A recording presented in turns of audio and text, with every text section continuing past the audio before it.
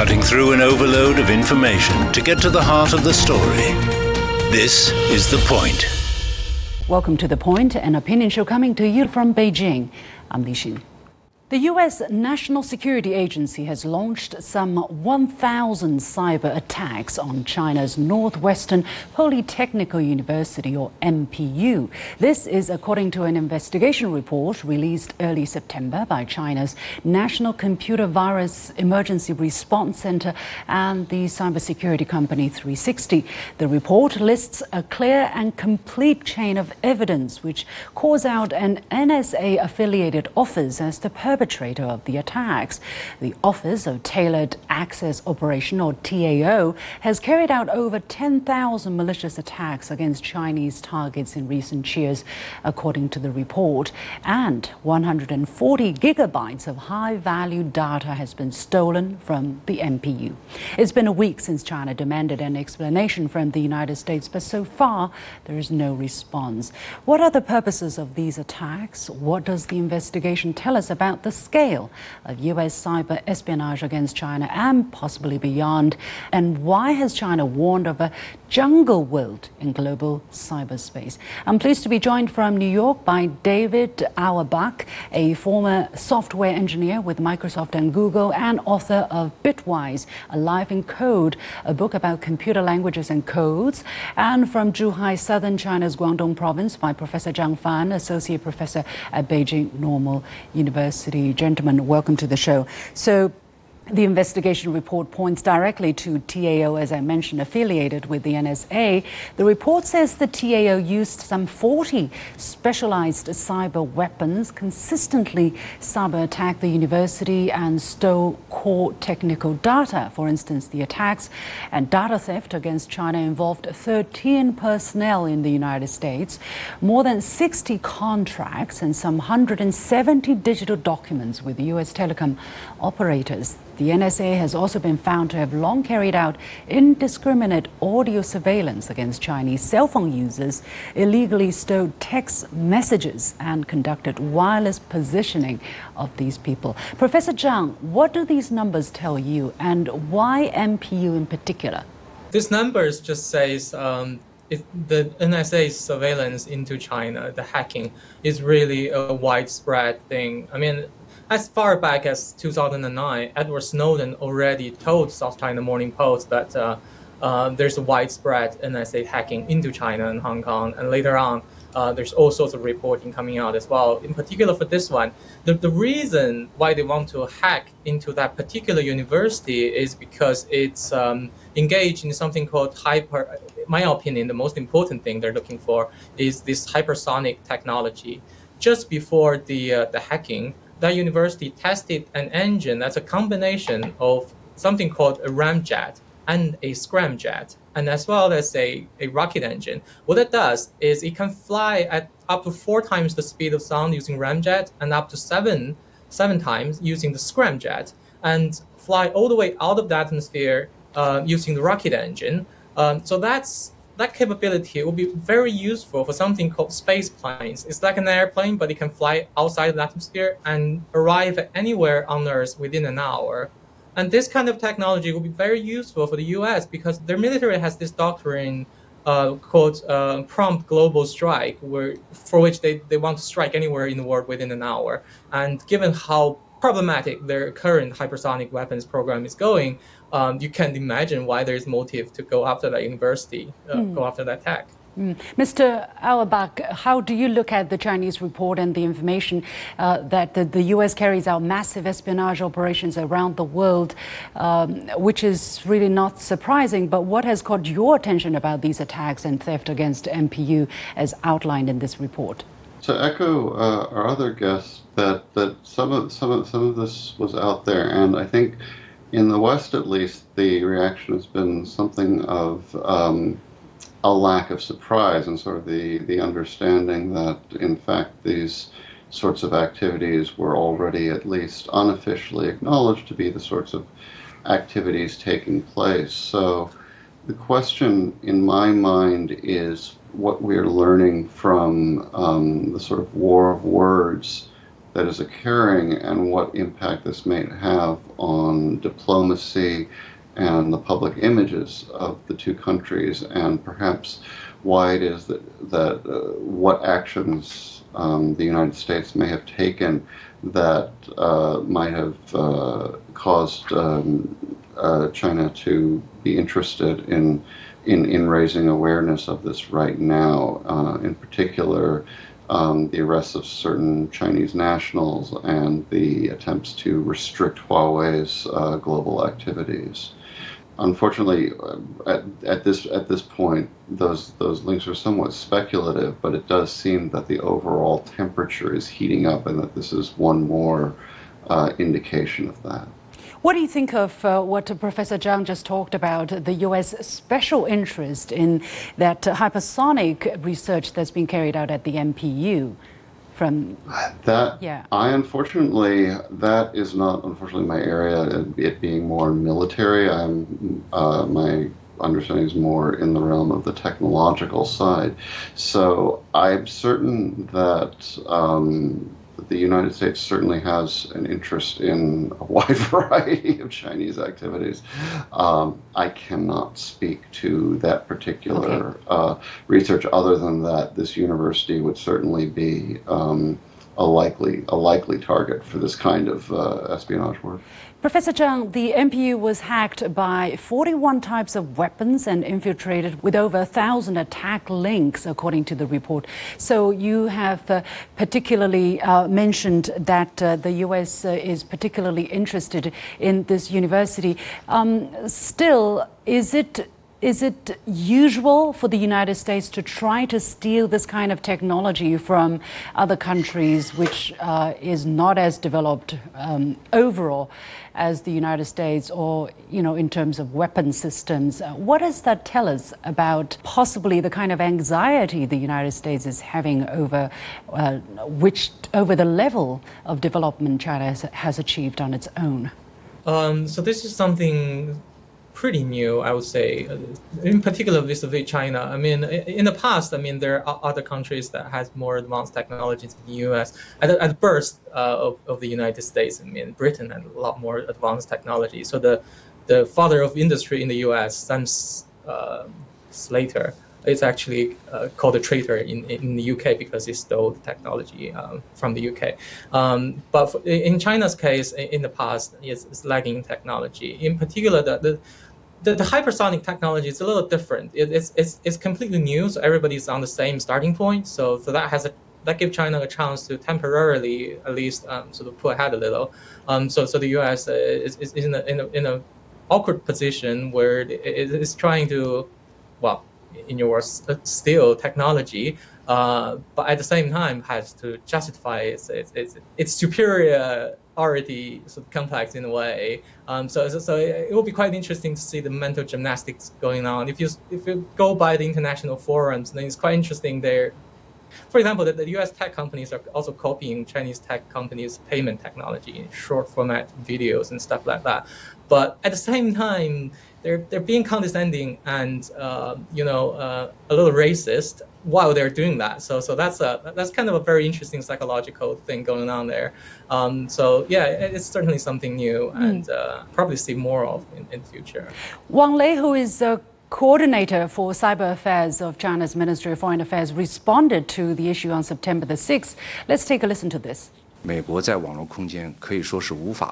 U.S., by taking arbitrary and wanton actions in cyberspace, did not comply with any international rules and completely walked away from the China-U.S. cybersecurity agreement reached in 2015. The existing consensus between China and the U.S. in cyberspace has changed radically. If the U.S. insists on U.S. exceptionalism or U.S. first and refuses to take reasonable actions nor abide by any international rules, cyberspace may eventually turn into a jungle world. This is not in line with the common interest of the international community. Mr. Auerbach, how do you look at the jungle world warning that China is issuing? And does the United States follow any rules in cyberspace? Should there be some kind of rules established in cyberspace governance? I guess from my perspective, we're already there. That certainly one can't go more than a couple of days without hearing of some sort of attack from some often state-sponsored agency on some enemy. And the history of such attacks goes back a ways. So it's hard for me to look back and see some much in the way of détente even before now, but rather I think an escalation of wanting to raise that perception in the world and make people more aware of what has been going on. And the reasons for that, again, may be related to greater political or economic interests on the part of either country. The report also found that in order to carry out these attacks and thefts against China, the U.S. has used 54 so-called jumpers, or proxy servers distributed in 17 countries, mostly surrounding China, such as Japan and the Republic of Korea. Wang Lei has described these actions as muddying the waters and fishing for arbitrage. So, Professor Zhang, how do you look at how this works, and what's the implication for these countries, and what's the implication for China in terms of a cybersecurity environment? First of all, I want to clarify, they're not necessarily complicit in this action. They're being hacked first. Okay. Right. Their servers being hacked first, and then their computers are being used without their knowledge. So it is quite common knowledge that the U.S. also spies on its allies. For example, the famous problem with Germany, and also the Swiss company called the Crypto AG, which is the CIA front that had been selling defective encryptions to a lot of governments, 120 governments. So that obviously include their own allies. So the U.S. by involving them in this kind of attacks, that really. It's not, first of all, unnecessary. They got found out in the end anyways. And also, they're trying to sort of divert China's possible retaliation against these countries. That's not really what allies should be doing. So that's just not really finally something out there. Yeah, finally, David, I want to ask you this. Every time we talk about this, there is a sense of helplessness because, as I said, there's common knowledge that the U.S. does this, probably other countries as well, and that the U.S. is the NSA has long carried out indiscriminate audio surveillance against Chinese cell phone users, illegally stow our text messages, and conduct a wireless positioning. Do we just have to accept that? I think it is really up to the security apparatuses of any given state, as well as the political apparatuses, as to what they want to negotiate. Certainly, intelligence agencies are historically aggressive, but I would have to assume that China has been aware of most of these activities long before now. And I have to assume they've been taking some steps against them. So I think that question should probably be directed at the state, because from my perspective, the efforts are certainly going to continue. That status quo has been in place arguably for decades. So what comes of it as far as counter-espionage tactics, I think there's no shortage of potential there, but I can't speak to what is actually being developed. But certainly, in terms of the efforts being made, yes, I think that status quo will continue on all sides. Thank you so much, David Auerbach, joining us from the United States, and Zhang Fan joining us from southern China. We're going to take a short break, and when we come back, the Democratic People's Republic of Korea declares itself a nuclear weapons state with the right to launch preemptive strikes. What does it mean, and what prompted this move? Stay with us. We all enter this world with the universal greeting. We then learn to speak. Bonjour, comment allez-vous? Hoy estoy muy contenta. Though our languages, cultures, and traditions may differ, we still share one thing in common. We have hope for humanity and the world. An additional German railway company Deutsche Director of the International the 26th United Nations Climate. Hear the difference. Join our global network to connect with the world. making room for all opinions and seeing events from more than one side. This is The Point. The Democratic People's Republic of Korea has passed a new law calling for automatic nuclear launches if the country is judged to be threatened. DPRK's leader Kim Jong-un said the law made its nuclear status irreversible. The legislation enshrines DPRK's right to use preemptive nuclear strikes to protect itself. What exactly does it mean, and what has prompted the DPRK to take this move? It obviously makes resolving the Korean Peninsula nuclear issue more challenging, but who holds the key? I'm pleased to be joined from Beijing by Rong Ying, Vice President of the China Institute of International Studies, and from Washington, D.C. by Jenny Town, Senior Fellow at Stimson Center, a policy and research organization focused on international security issues. She's also director of its 38 North program, which provides researches and analysis of events in and around the DPRK. So welcome to both of you.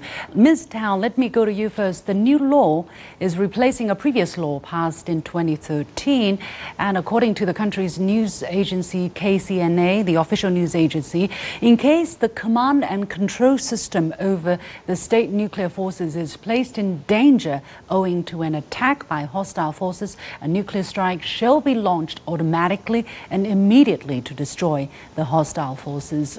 What are the most significant changes compared to 2013? Well, this new law, first of all, really does pose the nuclear program in a much more mature manner. The 2013 law still had a lot of language that was really meant to justify the nuclear program.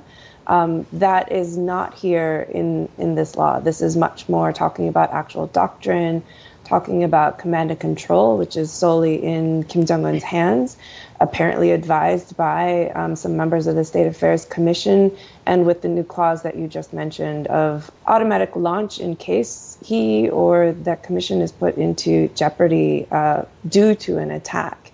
We also see a number of different conditions under which they would consider preemptive use as well, which really brings a lot of uncertainty to the situation, especially about North Korea's ability to get actual credible intelligence and what that threshold will be for considering what would be an imminent attack.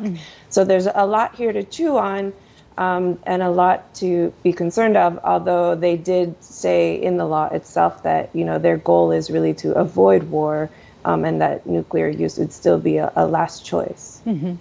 Mr. Rong, the adoption of laws and regulations related to the national nuclear force policy is a remarkable event, as it's our declaration that we legally acquired war deterrence as a means of national defense. That's what Kim Jong-un said during a speech to the Supreme People's Assembly on September.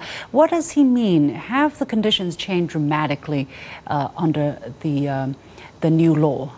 Well, it is true. I think if we compared the law in 2013, I think this law, the new law, goes further in finding and justification and the circumstances where North Korea, DPRK, would use nuclear, would develop and use nuclear weapons for self-defense. And it is also true that if you look at the circumstances, look at the conditions, 5 conditions in which nuclear sort of weapons will be used for deter or repel invasions or attacks by nuclear states or non-nuclear states in certain circumstances, is very much in a way, again, a continuation of the argument that is meant for self-defense. And it is also true, I think, the threshold of using nuclear weapons from North Korea's perspective now is becoming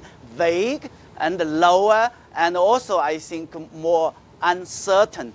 And the last point I would make is that it also, the new law makes the point that North Korea wanted to make case that it is a responsible, self-claimed nuclear state. So if you look at the new law, the first few paragraphs very much focus on the sort of the North Korea's intention to oppose any forms of war, to prevent miscalculations or misuse of nuclear wars, and also the question of nuclear non-proliferation. And I think all in all, it's a direct response to the recent development by South Korea, which is the new government, and also on the one hand, it has expressed some overtures for engagement and dialogue, but also it takes some steps on the other hand on military side, for example, kill chain strategy that would target the nuclear facilities and even the command control centers. And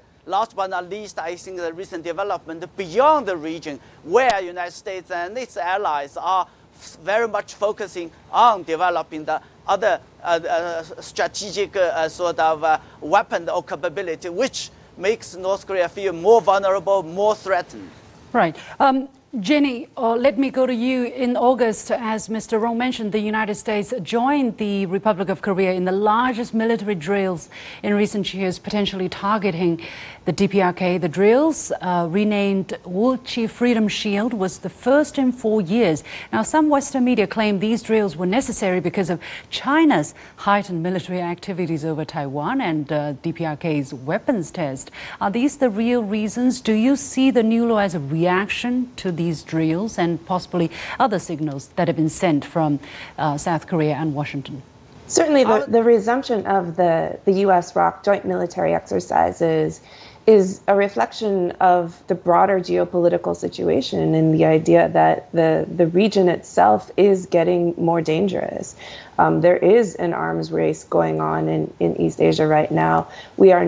We did not make progress on denuclearization of North Korea, even though we had the high-level summitry. And the reality is that the U.S. and South Korea have a very complicated, complex structure that does need to be exercised, especially to be able to be ready to have close coordination and cohesion, as there's a lot of moving parts with these combined forces in the case of conflict. So I think there are actual military reasons why that really underlie some of the exercises as they've gone on. They've been mainly tabletop exercises in the past few years to allow for the diplomatic process to move forward. But since diplomacy is not ongoing and the situation is getting worse, certainly there are reasons to exercise. As Mr. Rong said, there's also South Korea has been talking a lot about kill chain and the use of preemption, the doctrine of preemption under new President Yoon. And I do think the timing of what we're seeing right now with North Korea, with this new law coming out and with the real emphasis also on preemption and also on consequences of targeting the government, is a response to the rhetoric that has come out of South Korea this year. Now, the United States has said that since the beginning of the Biden administration, that its policy regarding the DPRK remains unchanged, that it has no hostile intent toward the country and it continues to seek diplomacy and is prepared to meet without preconditions. But has the U.S. policy on the DPRK really remained unchanged? I mean, can these words be matched with actions? What is really in the United States' interest, to see the situation being resolved or to keep the status quo, meaning to keep the water boiling? Well, I don't think the U.S. Policy has changed. It really is, they've stated there's no hostile intention, but certainly they are still committed to the defense of South Korea and the defense of the United States as well, if threats are posed to it. They've been open to dialogue. The North Koreans have been unresponsive. But the U.S. is also not really offering much as to, a compelling reason for the North Koreans to come to dialogue, especially when the political situation and the larger strategic situation is getting worse. And so I think, while the U.S. policy hasn't really changed, South Korea's policies has. And because of that, it does create tensions in the region. It creates greater tensions in the relationships, both inter-Korean and U.S. DPRK, the failure of the Hanoi summit and the U.S. DPRK diplomatic processes before are going to be very hard to overcome, and especially while the political situation continues to go in the wrong direction. Mr. Rong, China's permanent representative to the UN, Mr. Zhang Jun, has said that the peninsula situation has developed to what it is today primarily due to the flip-flop of U.S. policies, its failure to uphold the results of previous dialogues, and its disregard for the reasonable concerns of the DPRK. So maybe verbally the United States says, or the Biden administration says, it hasn't changed its DPRK policy, but it did restart the military drills, which the largest and the first in 4 years, different from under the Trump administration. So is it really in the Biden administration's interest to see the issue being resolved, being worked on? Yeah, that's a great question. I think that it is really the key to the current possible sort of round of new tension out of the recent developments. And the United States, the Biden administration did, when it took over, that had a policy review, came up with the conclusion that it would adopt a kind of collaborated and practical approach to the issues. Unfortunately, I think for a lot of observers and analysts, I think this is no different from the strategic patience of the Obama administration. And more importantly, from DPRK's perspective, I think in the wake of the summit diplomacy, I think the previous administration, the Trump administration, DPRK has made some taken some steps, concrete steps, and also pledges on the question of denuclearization, but that's never been, from the North Korean perspective, being reciprocated. Okay. So the overtones are there. Unfortunately, the Biden administration didn't come up with concrete things. We have to leave it there. Many thanks to Mr. Rong and Ms. Jenny Town joining us for this discussion. By the way, China's Ministry of Foreign Affairs spokesman has said China will bear in mind the larger interest of upholding peace and stability on the peninsula and continue to play a positive role in promoting the political settlement of the issue. With that, we come to the end of this edition of The Point with me, Liu Xin, coming to you from Beijing. You can follow me on Facebook and Twitter using the handle Liu Xin in Beijing. You've got the point.